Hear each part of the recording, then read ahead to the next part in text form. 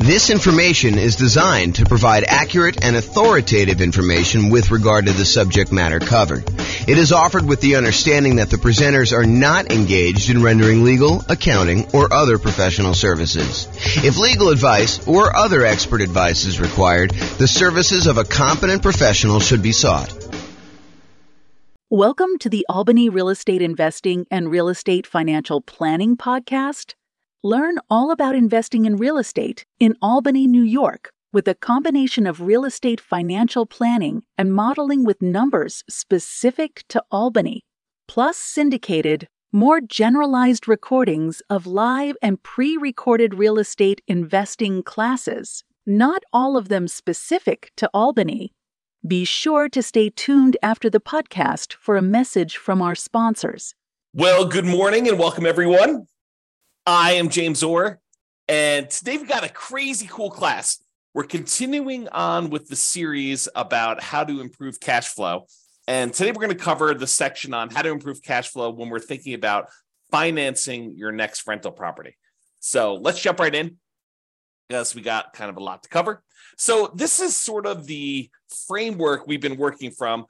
So far, we've talked about how to improve cash flow when searching for a property. We covered that in a previous class.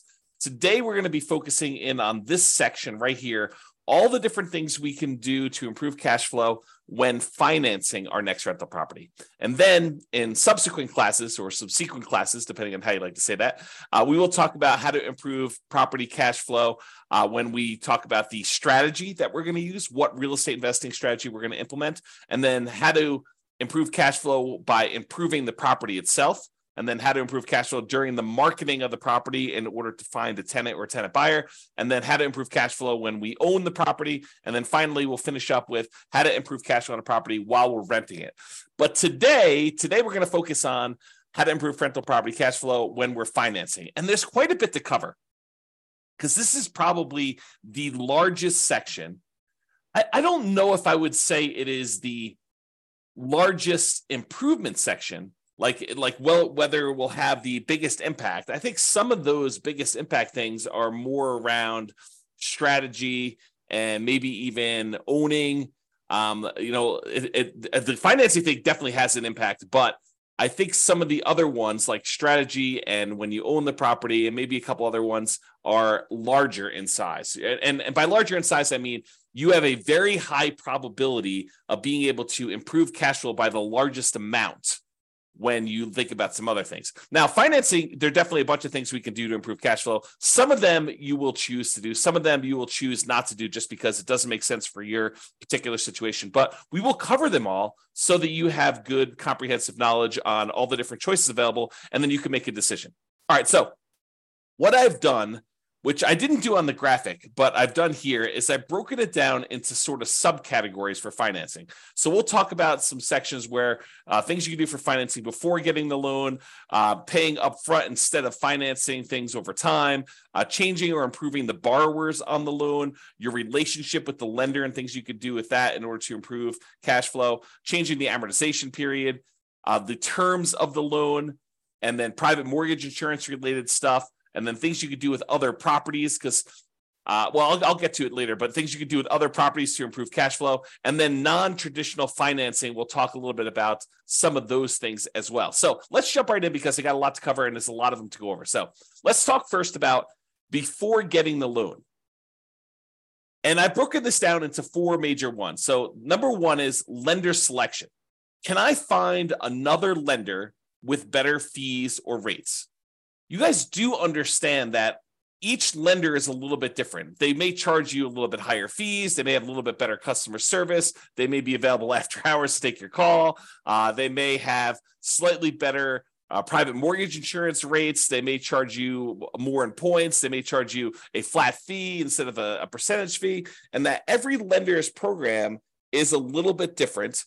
And that's one of the reasons why when we get to the class on how do you evaluate and compare lenders, why it's so difficult to compare these lenders, because not only do they charge different fees, but they sometimes call their fees different things. So one of the things you can do in order to improve your cash flow is look at different lenders and find a lender that has better fees and rates. Now, I'll point out a warning about this.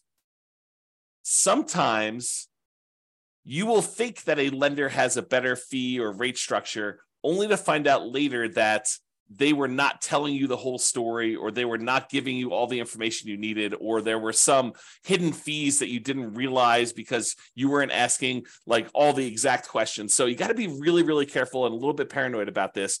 But I do think it's important that you talk to a few lenders when you're thinking about buying a rental property. And the way that I'd like to recommend it is I'd like to recommend that you ask your real estate agent for their, top 2 or 3 lenders that they would recommend, the ones that their clients have had good experiences with and have really good competitive rates and fees.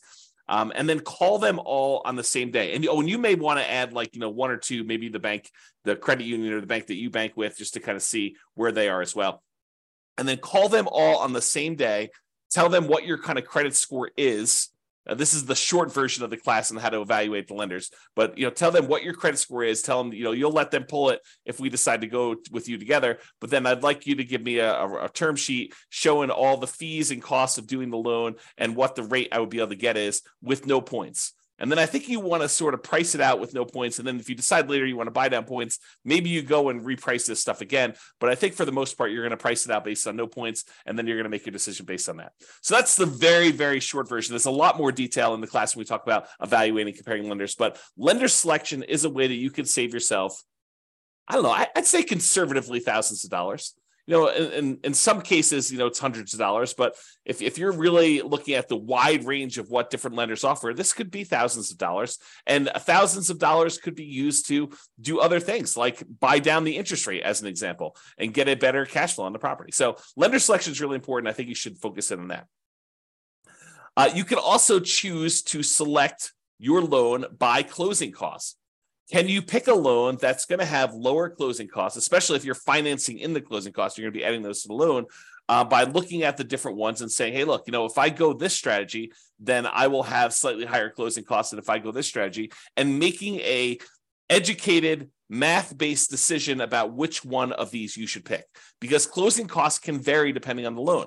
And some of it may be like upfront private mortgage insurance. Some of it may be the closing costs that particular lender may charge, or the program has specific closing costs that you need to pay, like certain fees, especially if you're doing like some type of down payment assistance program or something like that. Those can have additional closing costs associated with them, which you may or may not want to choose that particular loan program in order to get that particular program because it has these extra fees. So just be aware that closing costs can vary a little bit depending on which program you have, and compare those if you're going to consider multiple loans.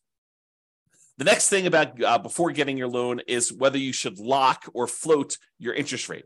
I think we talked about this when we were talking about searching for property strategies when we were searching for property, but it applies when you're doing your financing as well. Should you decide to lock in your interest rate now, and will rates go up or will rates go down while you're waiting to actually close on your loan, or lock the rate finally in order to get the loan? And this could be a pretty significant difference. Rates have been on the move. I remember some clients about a year ago, because it's been about a year since we saw rates jump from, that 2-3% range to now up to almost 7%.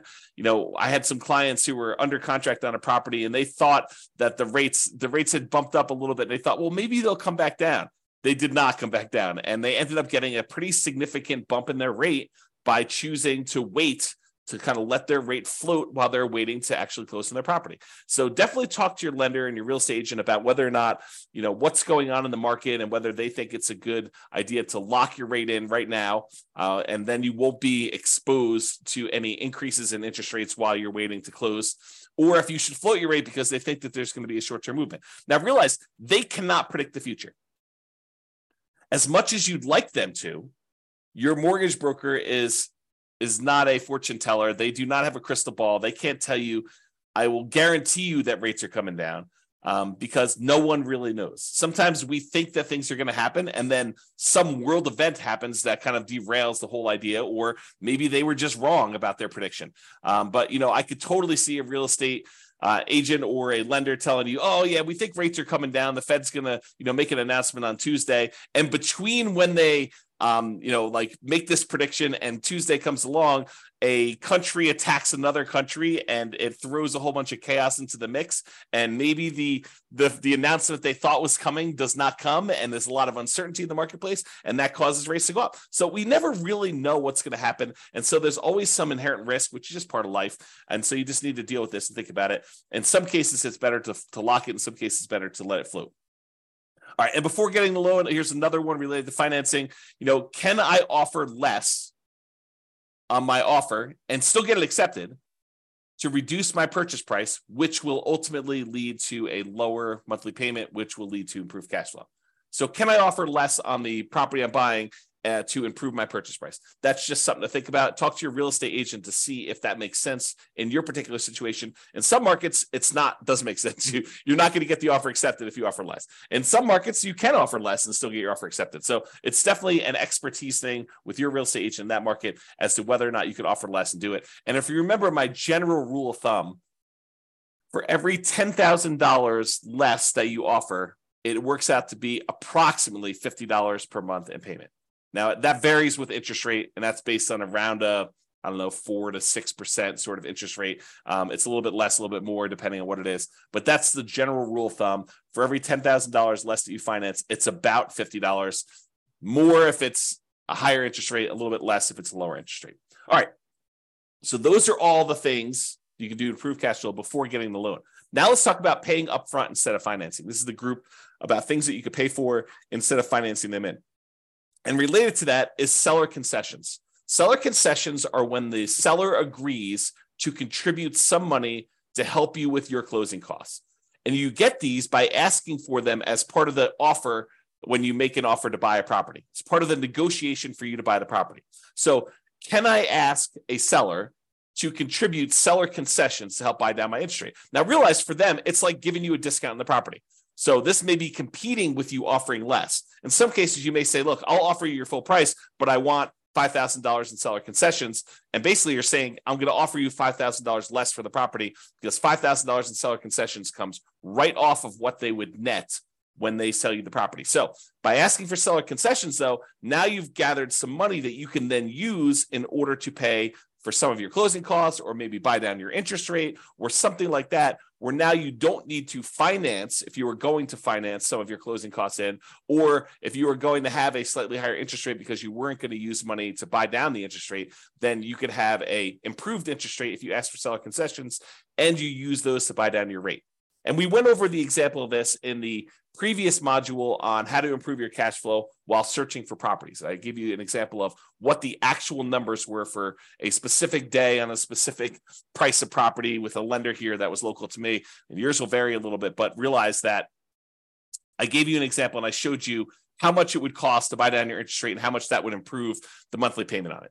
So realize seller concessions can be a pretty big one if you're willing to ask for a seller to give those to you, and they're willing to do the discount in order to do that. In some cases, in a hotter market especially, in some cases, we might be willing to pay above what the seller is asking in order to get them to include seller concessions so that you can finance in the improvements you're doing. So as one example, some of my clients in the past have bought new construction properties where, let's say the property was a $400,000 property. They might go to the builder and say, look, builder, I will agree to pay you $405,000, but I want you to contribute $5,000 to my closing costs. Why would they do that?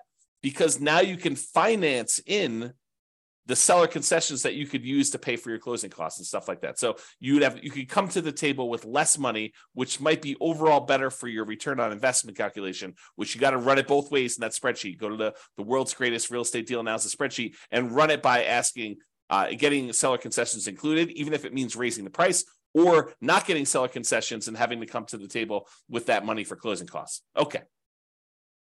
So enough on seller concessions. You could choose to pay your closing costs. Some people are thinking, hey, I will go ahead and finance my closing costs because I get this better return on investment. But by financing your closing costs, it does slightly decrease your cash flow because you are borrowing more. And so your monthly payment goes up. Even though your overall return on investment may be better, your overall cash flow may be worse.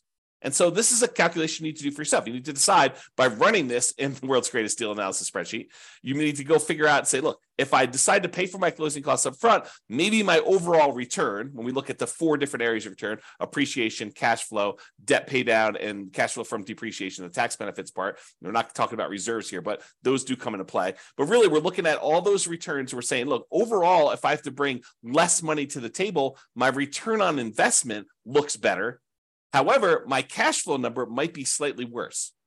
And so by choosing to pay for closing costs up front, out of pocket, instead of financing them, it may actually improve your cash flow. And if you're really, really focused in on that cash flow number, this is a way for you to improve cash flow. Okay? All right, let's talk about private mortgage insurance. Remember, private mortgage insurance is insurance that the lender asks you to pay to protect them in case you default. The idea is this. The lender says, look, I really want you to put 20% down in order to finance this property. But you really want to finance this property and only put 5% down. So they say, I will reluctantly agree to make you a loan if you only put 5% down. However, what I need you to do is I need you to hire this third-party insurance company, and I want you to pay them their premiums, their insurance premiums, such that if you default on the loan, they will make me whole. If I need to go sell this property and I have a loss because you didn't put 20% down and there's not this cushion of equity protecting me, if I need to foreclose on you for me to be able to sell it, get out of the property and make all my money back, including all the attorney's fees and probably selling at a slight discount and all those different things. So there's usually a 20% cushion of equity if you put 20% down. If you're only coming in, you're only putting 5% down, they want you to go pay a third-party insurance company that will protect them in case they need to sell the property because you defaulted, they foreclose, and they need to get their money back. And so you say, I will agree to that. I will pay this monthly fee or an upfront fee in order to have this insurance company protect you because I'm only putting 3.5% down or 5% down or 7% down or 19% down. Anything less than 20% is typically what you need for PMI, what they require for PMI. Okay. So there's a couple options with PMI though. In one case, you could choose to pay PMI monthly. Some of these private mortgage insurance companies will allow you to pay your private mortgage insurance monthly, and some of them go away after you've gotten back up to that 20% equity. Not all of them. For example, FHA never goes away. But some of them will go away. They'll say, okay, we can now remove PMI once you've gotten to the point where you've got 20% of equity, when you get to 80% loan to value. So you could pay monthly as one option. Or the insurance company says, hey, look, instead of paying monthly, what you could do is you could pay a one-time upfront lump sum payment instead of monthly. And if you're concerned about cash flow on your rental property, you don't want to have this $150 to $250 a month private mortgage insurance payment on a $500,000 property, somewhere in that ballpark. And it varies a little bit. There's a lot of things that go into PMI, which we'll cover in the classes on PMI. You can go into the control panel in order to watch the video I have on that already, or we'll do another one here coming up soon. So if you don't want to pay that $150 to $250 a month in PMI payment because it's impacting your cash flow and you'd rather not have that negative cash flow, you could say, look, I've got whatever it is, $4,000 sitting here. I would rather take this $4,000 and I'd rather pay it upfront in order to have that monthly payment for PMI go away. And so cash flow improves by, in this case, whatever it is, $150, $200, $250 a month by paying a single $4,000 payment. And then you got to calculate, is that a worthwhile return for me? Is paying $4,000 now to get $200 or $250 better cash flow a good return for me doing that? Okay. And so those are the things to consider paying upfront instead of financing. Another thing that we think about for paying upfront instead of financing is paying a fee in order to get a staggered interest rate loan. This is very popular right now because interest rates have gone up so much. A lot of builders especially are doing something like this where they're saying, hey, look, we will go ahead and buy the property from us, pay full price, and we will prepay some interest on your loan so that in year one, you have a significantly lower interest rate than we have right now. In year two, you have a lower interest rate, but not quite as low as year one. And then year three, it goes up to whatever the regular interest rate was. And what they're really doing is they're prepaying your interest on that loan in order for you to not have that for the first 2 years. So I'll put some numbers on it just to give you an example. And this may not be exact. You need to go talk to your lender about what they might be. But let's say interest rates right now are 7%. So you go to the builder, you say, look, builder, I want to go buy this property. It's a $400,000 property as an example, and I'm going to pay you, and the interest rate I can get with the lender is 7%. So the builder says, look, I will go ahead and buy down your interest rate, and it's kind of like staggered for 2-year plan. And they'll say in year 1, you're going to have a 4% interest rate, and that'll be the interest rate for the first year. After that, you're going to have a 5.5% interest rate in year 2. And then after year 2 is done, starting in year 3, you will have that full 7% interest rate. So your cash flow, if you were buying this as a rental in year 1, would be significantly improved. Most of the time, a lot of people are doing this as a nomad strategy where they're moving in. And so the interest rate for the first year while you live there is considerably lower. And then the year afterward, the second year, it's lower, but not quite as low. And so your cash flow on your first year as a rental, if you decide to do the nomad strategy and then convert it to a rental after living there for a year, is improved for that first year. But then after that, it goes back up to 7%. And some people are thinking, well, interest rates will surely come down in the next 3 years. Well, maybe not. We don't really know what interest rates are going to do. They may come down in 3 years, and then at which point you could probably do a refinance out, to kind of change your rate, a rate and term refinance to change the rate on the loan, if it comes down low enough to do it. And remember, if you were living in the property and then you moved out, now it's an investment property, it's a very different kind of like rate that you might get on investment property than if you got in an owner occupant. It's usually higher. So you got to kind of consider these things when you do that. In general, I'm not saying they're bad. In general, though, I don't like the staggered rate idea. I mean, if you're only going to hold a property for a short period of time, I could see it being beneficial to do for a very brief period of time. But I'd almost rather they take that money and give you a lower rate for a 30-year term. That way you can keep that loan for 30 years. Although some people are like, but James, I'm going to be refinance. I'm going to sell the property because I'm going to reuse the equity. I'm going to re-leverage up. I'm going to do a cash out refinance, or I'm going to go and do a rate and term refinance when rates come down. So why would I go buy down the rate for 30 years if the rates are higher than what I think I'm going to get? Well, we don't know what the future is. And so I think that's one of the big concerns about whether you do this for 30 years or not. Maybe I should do a separate class on that idea. To be determined.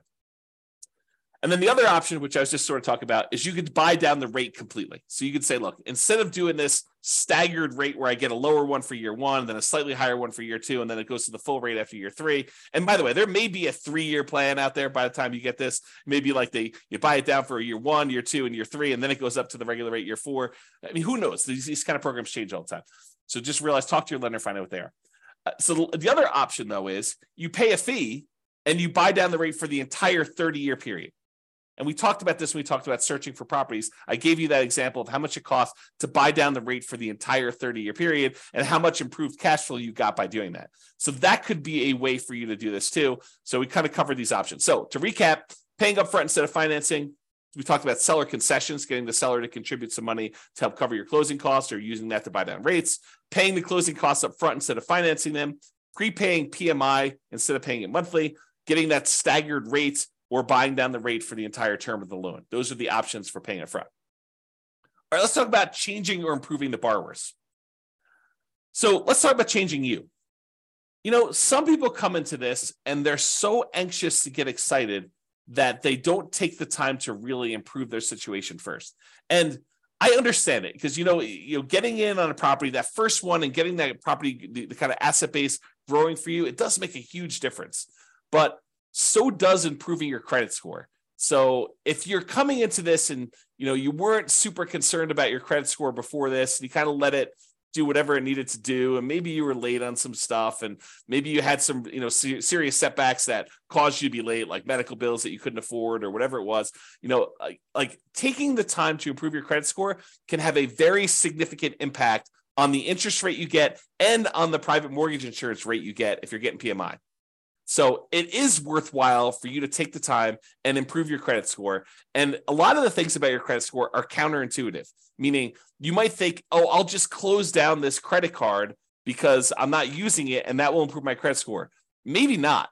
And so there's a lot of subtlety and nuance to it. And you should probably talk to an expert, find out if your lender is an expert at improving your credit score, or if not, maybe ask them if they have a recommendation for someone who can help you do your credit score and improve it. And I'm not talking about doing the sketchier stuff to improve your credit score. I'm talking about legit things like making sure you're paying on time, making sure you have your ratios in the right spots, making sure you have the right mix of credit if you're doing it that way.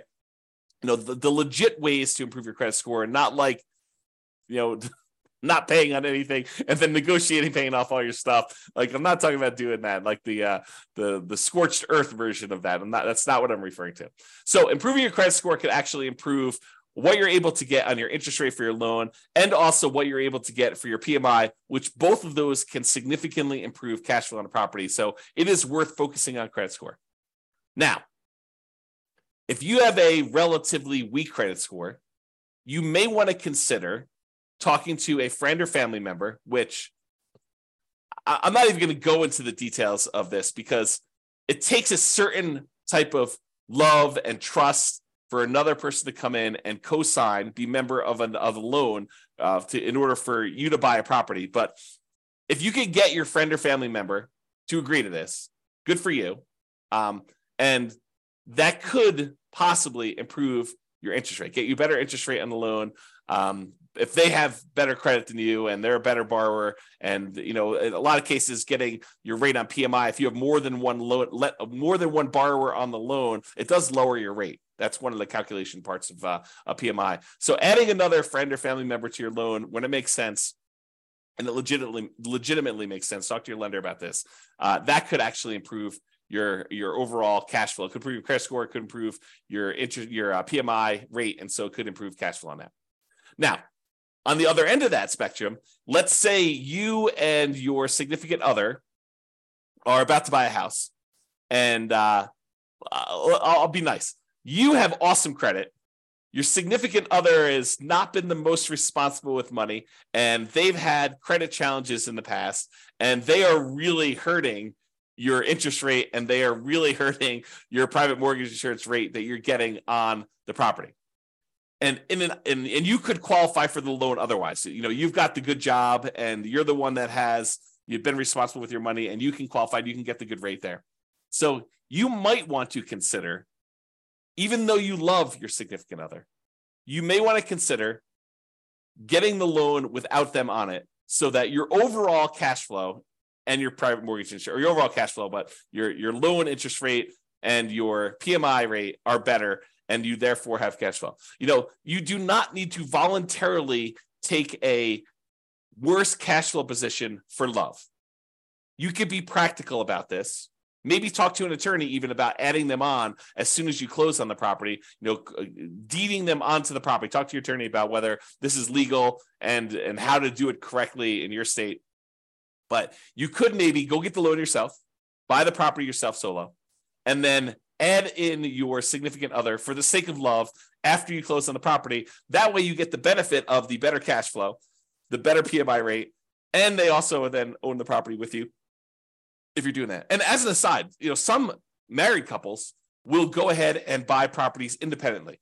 They'll have one buy a property, then the next one will buy the property, then the next one will buy a property, and they keep alternating back and forth, because when you're doing non-owner occupant financing, you are limited in the number of loan spots you can get with 30-year fixed rate financing. And so a lot of them will try to go ahead and do 10 independently, just all in their name, and their spouse will do 10 solo in just their name.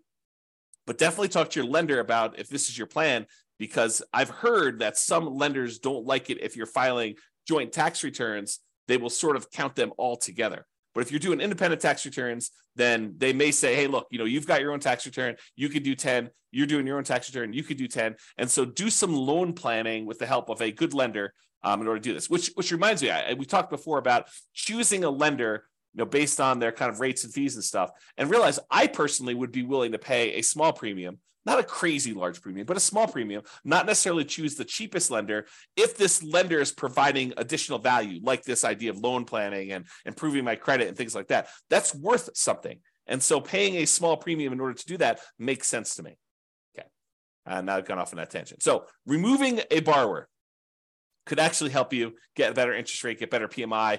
And so you may want to consider, for the sake of love, for the sake of love, leave them off the loan and then put them back on, so that you guys get overall improve your situation and your kind of cash flow on the property.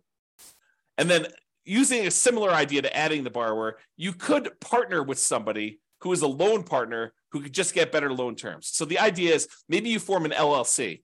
And in the LLC, you are providing either the deal and some of the capital or the deal and all the capital. And you're bringing in a third party who is a super strong qualified borrower. And they are becoming one of the partners in the LLC, one of the owners in the LLC. And they're the ones getting and signing for the loan. And that could be a better way for you to do it than if you were to go do this solo, get the loan, or if you guys were both to go buy it and, kind of like both of you on title solo, so go talk to your attorney about structuring this and how it would work, and talk to your lender about how this would work with having a loan partner and whether that gets you better loan terms. Okay, so we talked about that. Now let's talk about your relationship with the lender. And I will tell you, of all of the strategies we have here, these are probably the ones I've seen the least, actually implemented the least, and probably the ones that have the least impact. But they do sometimes come up, so I wanted to mention them to be comprehensive. So here are two different things that discuss your relationship with the lender. Number one, some lenders will allow you to get a small discount on your interest rate if you set up automatic payments. And it's usually on an account that they have in their bank. So you go to your local credit union, and your local credit union may have some program. They don't all have this, but this is why I said that this is one of the ones I've seen the least. But some credit unions may say to you, hey, our rate is 7%. However, if you actually set up auto pay on the checking account you have with us, then your rate becomes 6.875 for the life of the loan. And so you may say, that makes a lot of sense to me. I'll go ahead and use the account that I already have with you that I'm going to use to pay on this loan. That makes great sense. I'll get an improvement on my interest rate. So that's one option. Some credit unions or banks or whatever it is may say to you, hey, look, if you have a investment account with us, you may get a slightly better interest rate if you have a savings account, a checking account, and your investments all with us and your mortgage. We might give you a small interest rate benefit by being a ideal customer that has a much larger relationship with you. Or they may actually say, hey, look, if you have more than X number of dollars on deposit with us, whatever that is, $25,000, $100,000, $500,000, then we will give you our preferred lending criteria, tier, whatever it is, in order to do that. You tend to see more of those with commercial loans, although maybe you see it with residential loans. Again, I don't see this very often, but I've definitely heard about people getting these benefits. I had one client at closing told me about their lender was giving them some type of preferred rate for doing some of this stuff. So check with your lender, see if that's appropriate for you. All right, change the amortization. Amortization has to do with the period of time over which your loan pays off. If you say you have a 30-year amortizing loan, that means that by making regular monthly payments, the loan will be paid down to a zero balance after 30 years. Or if you have a 15-year amortization, it means that a 15-year loan, by making the regular monthly payments, will be paid off down to zero at the end of 15 years. Okay, so when we talk about amortization, I'm talking about kind of like the period of the loan or how the loan is amortized to do that. So for example, with an interest-only loan, the loan is not amortized. You are only paying the interest that is due, and the balance of the loan is staying the same throughout that period of time. So you may be paying just the interest, no additional money toward the principal or the amount that you owe on the loan, and so the balance of the loan is not going down. Well, by paying interest only, that does improve cash flow.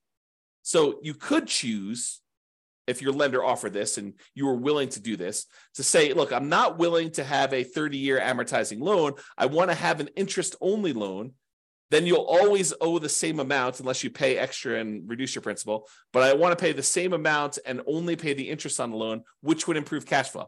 If you think about it, this is part of our deal alchemy class. But if you think about the 4 areas of return we sometimes talk about, the appreciation part of the return, the cash flow part of the return, the debt pay down part of the return, and the cash flow from depreciation or the tax benefits part of the return, plus the reserves. But if you think about those kind of primarily 4 areas of return, what we're doing by doing an interest-only loan is we're using deal alchemy in order to say, hey, look, instead of taking the return we're getting from paying down the loan, the amount of money we'd be paying in principal, we're moving that return up into the return quadrant for the cash flow. So we're saying, look, we're taking a 0 return on debt pay down, and we're moving that to the cash flow portion of our return. So that could improve cash flow by doing that. So you could do an interest-only loan if you wanted to do that instead of having the loan be paid down. There are some rare loans out there, less common these days, but I wanted to include this to be comprehensive, where you can pay less than the interest that is due. So if you think about it, you have a $400,000 property, a $400,000 loan, you're paying 7% interest on it. They can calculate out how much interest is due in that month. It's 7%, times the 400,000 divided by 12. That's how much interest is due in that first month. But if you decide to pay less than that amount, then the balance of the loan increases. It goes up. You no longer owe $400,000 after the first month. You might owe $400,200. And then the next month, your interest that is due is actually higher. And so if you have this negatively amortizing loan, the loan balance actually increases each time you make a monthly payment because you're not even paying the full amount of interest that is due, which improves cash flow, oddly enough, right? You're basically taking that debt pay down part of the return, and instead of making it zero with like an interest-only loan, you're making that negative. And then you're moving that return up into your cash flow part of your return because those things, they're kind of like opposite ends of kind of like a balance where if one goes down, the other one goes up, right? You think about it that way. So in this case, if you were willing to take a negative amortizing loan, which most of the time I don't recommend this because the amount you owe in the property is actually increasing each month. It's kind of a weird position to be in, but you could actually do this in order to improve cash flow. All right, rate from loan term. So I don't know if you realize this, but if you get an interest rate on a 30-year loan versus the interest rate on a 15-year loan, the interest rate on a 15-year loan tends to be lower than the interest rate in a 30-year loan. So if you go to a lender and you ask them for quotes for both a 15-year loan and a 30-year loan, the 15-year loan will have a lowest interest rate. It'll have a higher payments because you're paying off the same loan amount over a 15-year term. So the amount you're paying in principal goes up considerably. So the payment amount on a 15-year loan will be much higher, and the payment amount on a 30-year loan will often be much lower. However, the interest rate on a 15-year loan will be lower, and the interest rate on a 30-year loan will be higher. Okay, so you could go to a lender and say, I'm going to change my loan term in order to change the interest rate, which might impact your cash flow on a property and may be beneficial for you. It's not going to be beneficial from a pure cash flow perspective, probably change from a 30-year to a 15-year loan, but it might actually improve your overall return on investment numbers. Although you'd have to do the math on that. And I think most of the time it would not, but you can do the math and see. Okay. Loan term. So this is part of changing the amortization. Can I change the loan term? For example, instead of getting a 30-year loan, you could try to get ready for this? A 40-year loan. Because 30 years is not long enough. If we spread this thing out over 40 years, that's better, which they're offering them now. It's my understanding. There are some options for getting 40-year loans. They're rare still, might be hard to find, but I've heard of people getting these 40-year loans. I think my friend Jason sent me over an email talking about 40-year FHA loans, if I'm not mistaken. I was like, that's crazy. So anyway, if you got a 30-year loan, the payment on that would be higher. Hard for me to even say. 30-year loan would be higher than if you got a 40-year loan for the same reason that a 15-year loan would be higher than a 30-year loan, right? If you're trying to pay off a $400,000 loan over 15 years, the payment for that's going to be higher than if you try to pay off the same $400,000 over 30 years. Well, you could do the same idea. If you go from 30 years to 40 years, your payment will actually go down. And so that would improve cash flow. Something to consider. All right. So we've talked about changing the amortization. Let's talk about loan terms. Loan terms are sort of like the things that go into the loan. So amount borrowed. Could you put more down, larger down payment, to reduce the amount that you're borrowing? Or could you buy a less expensive property, put the same percentage down, and reduce the amount you're borrowing? Because by reducing the amount you're borrowing, that would improve your cash flow. So change the loan terms. Either put more down or reduce the amount that you're borrowing by buying a less expensive property. You could also adjust this by adjusting the loan to value. Can I put more down to improve my interest rates by doing a lower loan to value? For example, if you put 20% down to buy an investment property, they will quote you a certain interest rate. Let's call it 7.5. However, if you put 25% down, if you put 5% more down, not 5% more of the 20%, but 5 points more, so 20 to 25, I know that's confusing. Put 25% down instead of putting 20% down, then they will give you a lower interest rate. It may go from 7.5 to 7%. It's that significant. So a lot of times when you run the math, if you've got the ability to come up with extra down payment, one of the biggest jumps you tend to get is going from that 20% to the 25%. And they do usually have jumps for 25 to 30 and 30 to 35. They just tend to be a little bit smaller.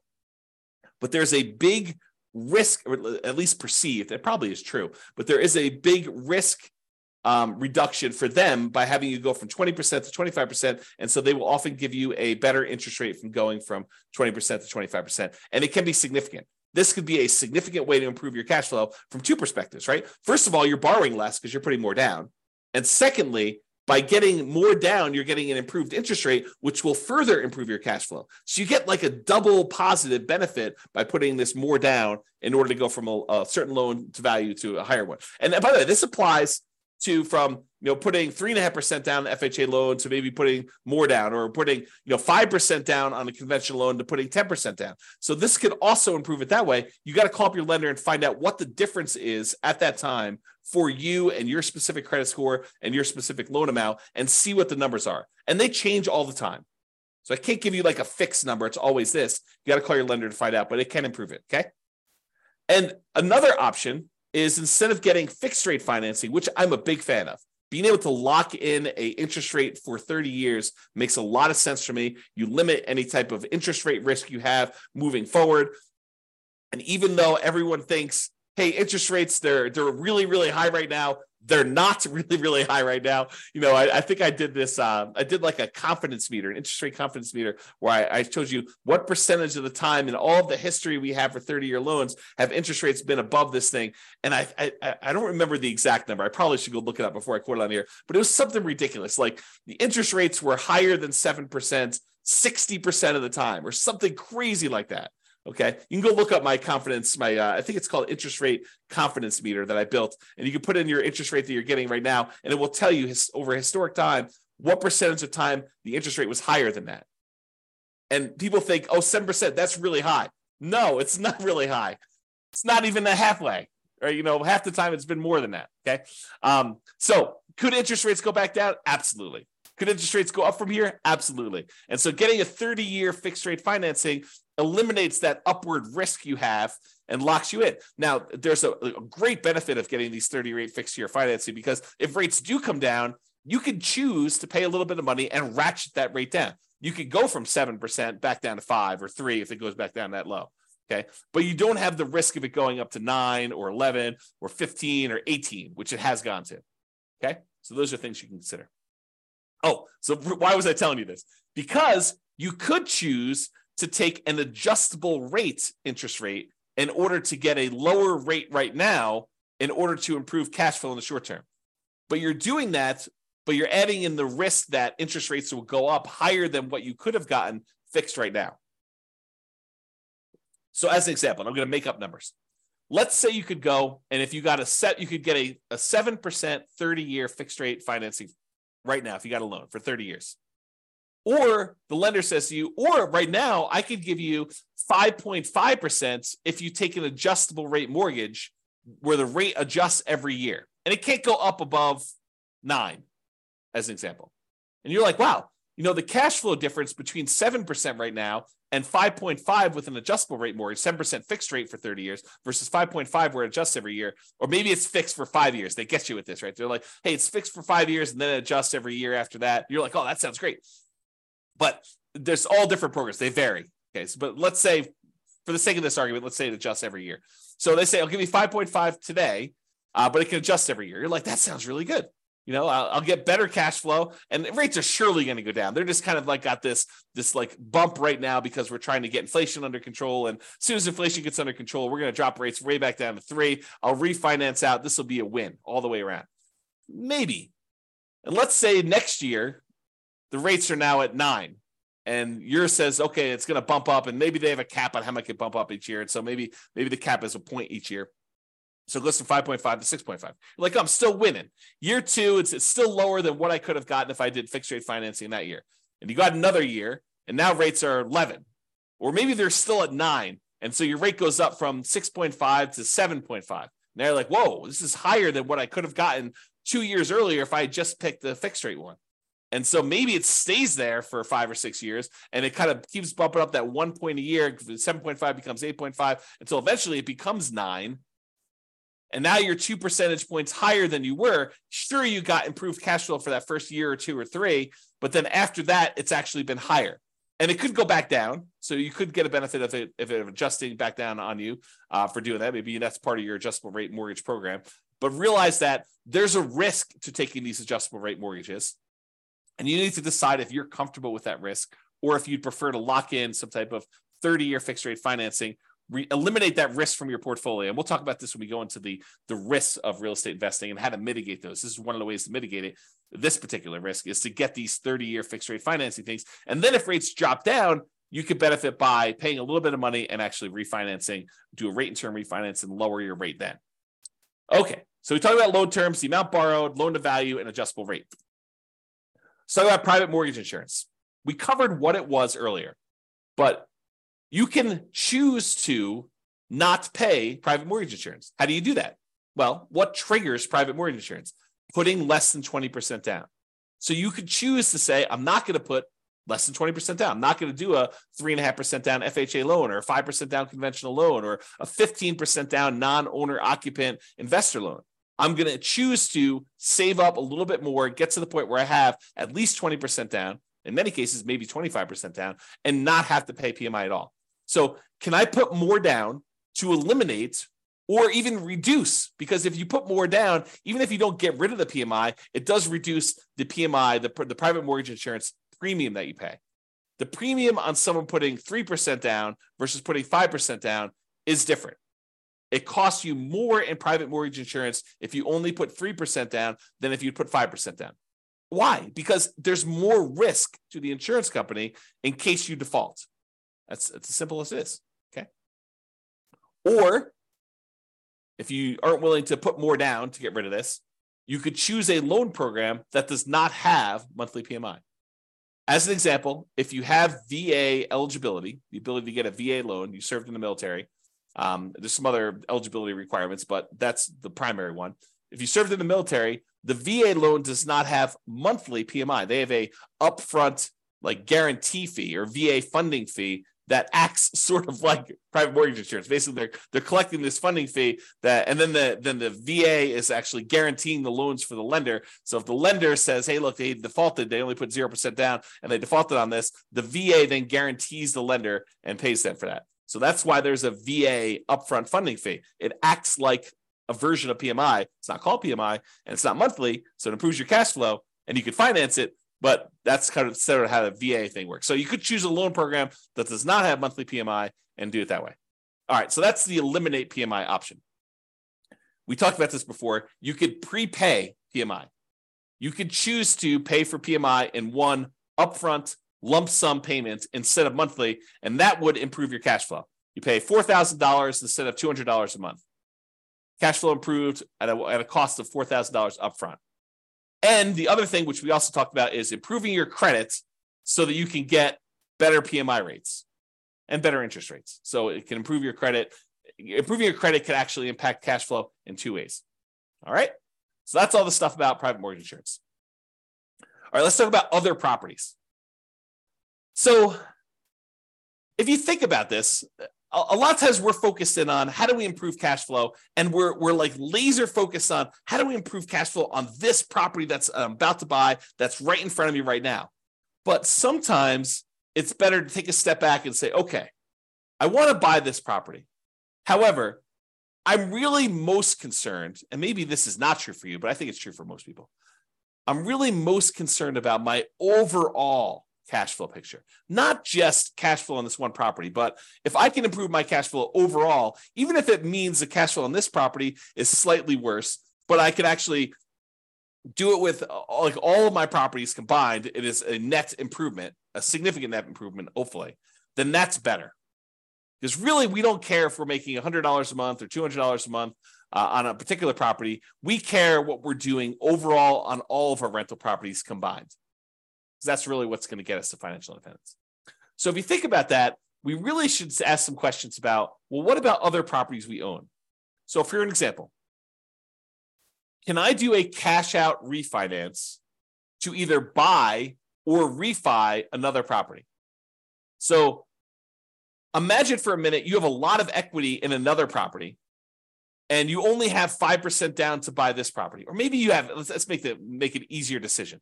You only have 15% down to buy this property, but you have way more than that extra 5% on another property sitting somewhere else. You could go and say, look, I'm really overall concerned about my cash flow. And while this one property that's got a lot of equity is cash flowing great, it might be better for me to go put a home equity line of credit or do a cash out refinance or do something on this other property that I've got a ton of equity in to get the extra 5% or maybe an extra 10% down payment. So I can get from where I was at 15% to all the way to 25% so that the cash flow on the property I'm about to buy is way improved.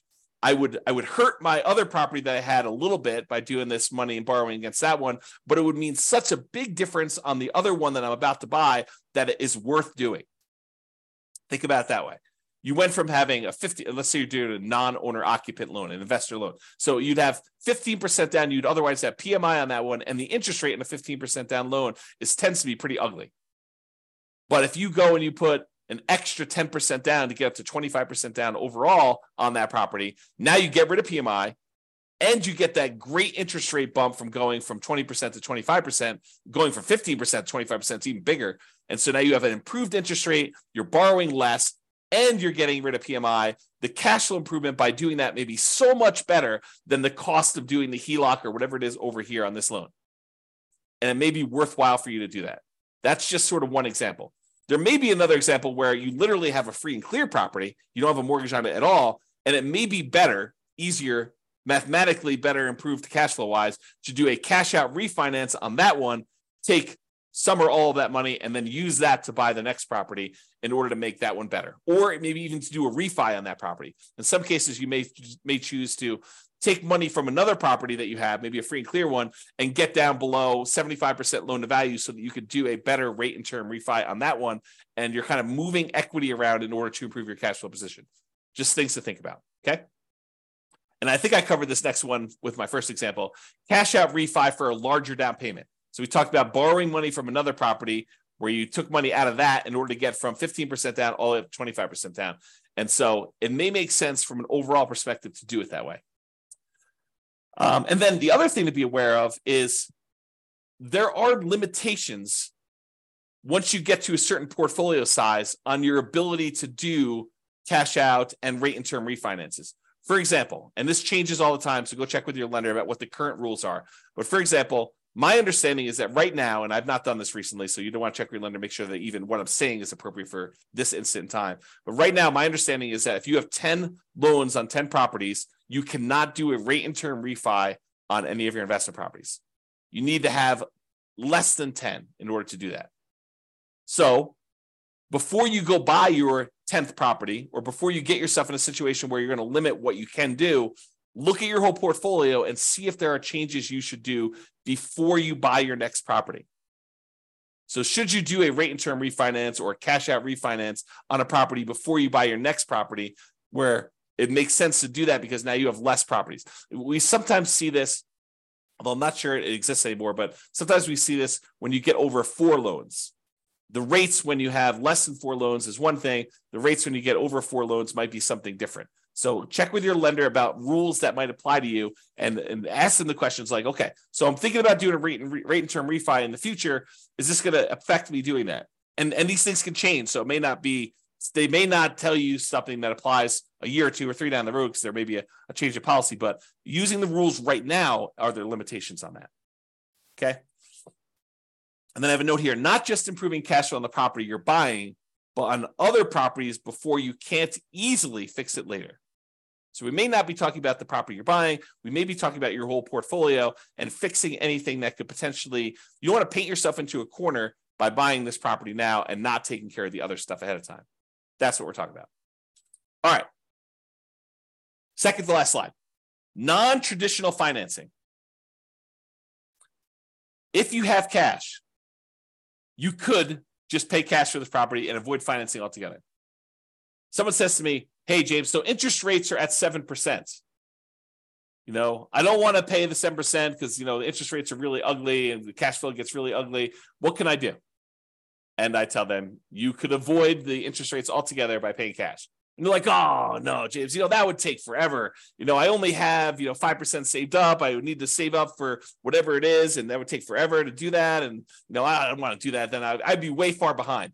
Well, having done modeling on saving up until you have enough to buy free and clear properties and how long that takes to be financially independent, doing that strategy where you buy rental properties free and clear using the same savings rate you'd have if you were buying rentals much faster, doing the 5% down or 20% down or 25% down. So I can compare the time it takes you to be completely financially independent, saving 5% down, buying owner-occupied properties, moving in, living there for a year, converting those to a nomad when you save up another 5%, to 20% down where you buy non-owner-occupied properties, to doing 25% where you buy non-owner-occupied properties, to saving up and buying properties free and clear. The extra time it takes to buy the properties free and clear is nowhere near how much extra they think it is. It's a relatively small difference to buy properties free and clear. So if you're really, really paranoid about this, if you're like, look, 7% interest rates, cash flow is really ugly in my marketplace, even with all the things that I can do in order to improve cash flow, it's not the end of the world if you save up and put more down, whether that's free and clear or 50% down in order to get to the point where you don't have negative cash flow. Like it doesn't take that much longer if you do that strategy. It's more discipline and you got to do some stuff with the money in the meantime. But think about it this, well, I'm not going to go into this. There's a whole class coming on this idea of speed versus the speed of 5% down or 20% down, 25% down versus buying properties free and clear. And probably another class eventually on 50% down. I just haven't run the numbers on putting half down, which I just need to do, right? So it's not hard. I just need to take the time to do it. All right. So you could pay cash, which would significantly improve your cash flow, which is one of the reasons why it's not that much longer. Because when you buy a property all cash, it makes up a huge amount of ground to you having the amount coming in that you need in order to be financially independent. When you buy a property that you put a little bit down and you only have a small amount of cash flow, well, that doesn't contribute that much to you being financially independent. But when you buy a property free and clear and you have all of the cash flow, minus your kind of taxes and insurance and maintenance and vacancy, but you don't have a mortgage payment, which is usually a pretty large chunk of that, and your cash flow is very, very large, you don't need very many free and clear properties to get to the point where you're financially independent. Whereas if you buy ones that have small amounts down, 5%, 10%, 20%, 25% down, then the amount of cash flow you get on those is a lot smaller. You need a lot more, or you need a lot of time for them to build up to the point where they have cash flow going. So math is really interesting. All right, I've gotten off on a tangent long enough on that one. So you could pay cash. And would it be better to do that as a consideration for you? You could choose to seek out private financing. Talk to grandma and grandpa at the Thanksgiving table and say, hey, you got any money in CDs? I'm doing this real estate investing thing. Interest rates right now are 7%. What are you earning on your CDs? Well, I'm getting 2%, 3%. Okay, well, how about you loan me money at 4%? I'll pay you 4% on your money there. So you could structure private financing to get better terms than you could by going to a bank. Or all the creative financing things like owner financing, where you negotiate with the seller to get like purely bespoke financing terms, where it doesn't matter what the market's doing. You and the seller come to terms over what interest rate they're going to charge you, whether that's 11% a premium or 3% a big discount or 0% in some cases, right? Depending on how you structure it. So you could do owner financing like that. You could do subject to or wrap financing. Subject to is where you buy a property and you leave the existing loan in place. You're buying the property subject to the existing financing. Or wrap financing, where they have an existing loan and they're wrapping that with a new loan and they're making payments to the underlying loan and you're making a payment to them and they're keeping the difference. Or the lease option family, acquiring properties on lease option, where you're agreeing to lease a property from somebody for a period of time, and you have the rights to buy that. You have an option to buy it in a year or 2 or 3 or 4 or 5 or 10 in the future. Or maybe it's a lease purchase where you have a lease in place and you have a purchase contract that goes out a year or 2 years or 3 years or 4 years or 5 years or whatever it is, like that whole family of things. So would a seller consider some type of creative financing could be a solution to improve cash flow while we're talking about financing? And would those be better terms than you can get now from a traditional lender? Things to consider. Or the last one, loan assumption. We have all these loans out there that got 3%, sometimes less than 3%, sometimes 4% interest rates. And now interest rates are up at 6s and 7s. And so the loans that they had before are attractive, and some loans are assumable. For example, FHA loans. The challenge I think we're running into here with these loan assumptions, we've got all these really attractive loans out there, but unless you can get a big enough discount where the amount you need to bring to the table is relatively small, you're assuming the loan at what their current balance is. And since property values went up so much, we have this huge amount of equity that a lot of these sellers at least perceive that they have. And so you need to either pay off that equity or structure it in such a way that you're getting a big enough discount where the equity is a reasonable amount to pay in order to acquire these properties. But these could be attractive ways to structure it if you can overcome some of the challenges we have associated with that. Okay, so that's it for all the traditional financing. So in conclusion, optimizing cash flow is about maximizing income and minimizing expenses. And I have a typo. Correct the typo. All right. It's about maximizing,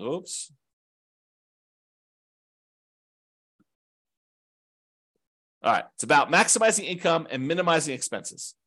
Your mortgage tends to be a very large percentage of your expenses on a rental property. It doesn't have to be, but it tends to be, especially if you're putting very little down. And there are several things you can do that impact the size of that expense, how big your mortgage payment is. That's largely what this class was about. Making financing a prime lever for improving cash flow. So if we can fix that very large percentage of your expenses, that allows us to significantly improve your cash flow, which is why this becomes such a big, robust area to focus on. It is better, in my opinion, to take time to more holistically look at and improve on all the various aspects and stages of what improves cash flow. And so this one was one that had a lot of different options, a lot of different ways to improve it. Not necessarily all the biggest ways, although some of them could be pretty big, but not all of them are the biggest ways, but they could be an improvement for you.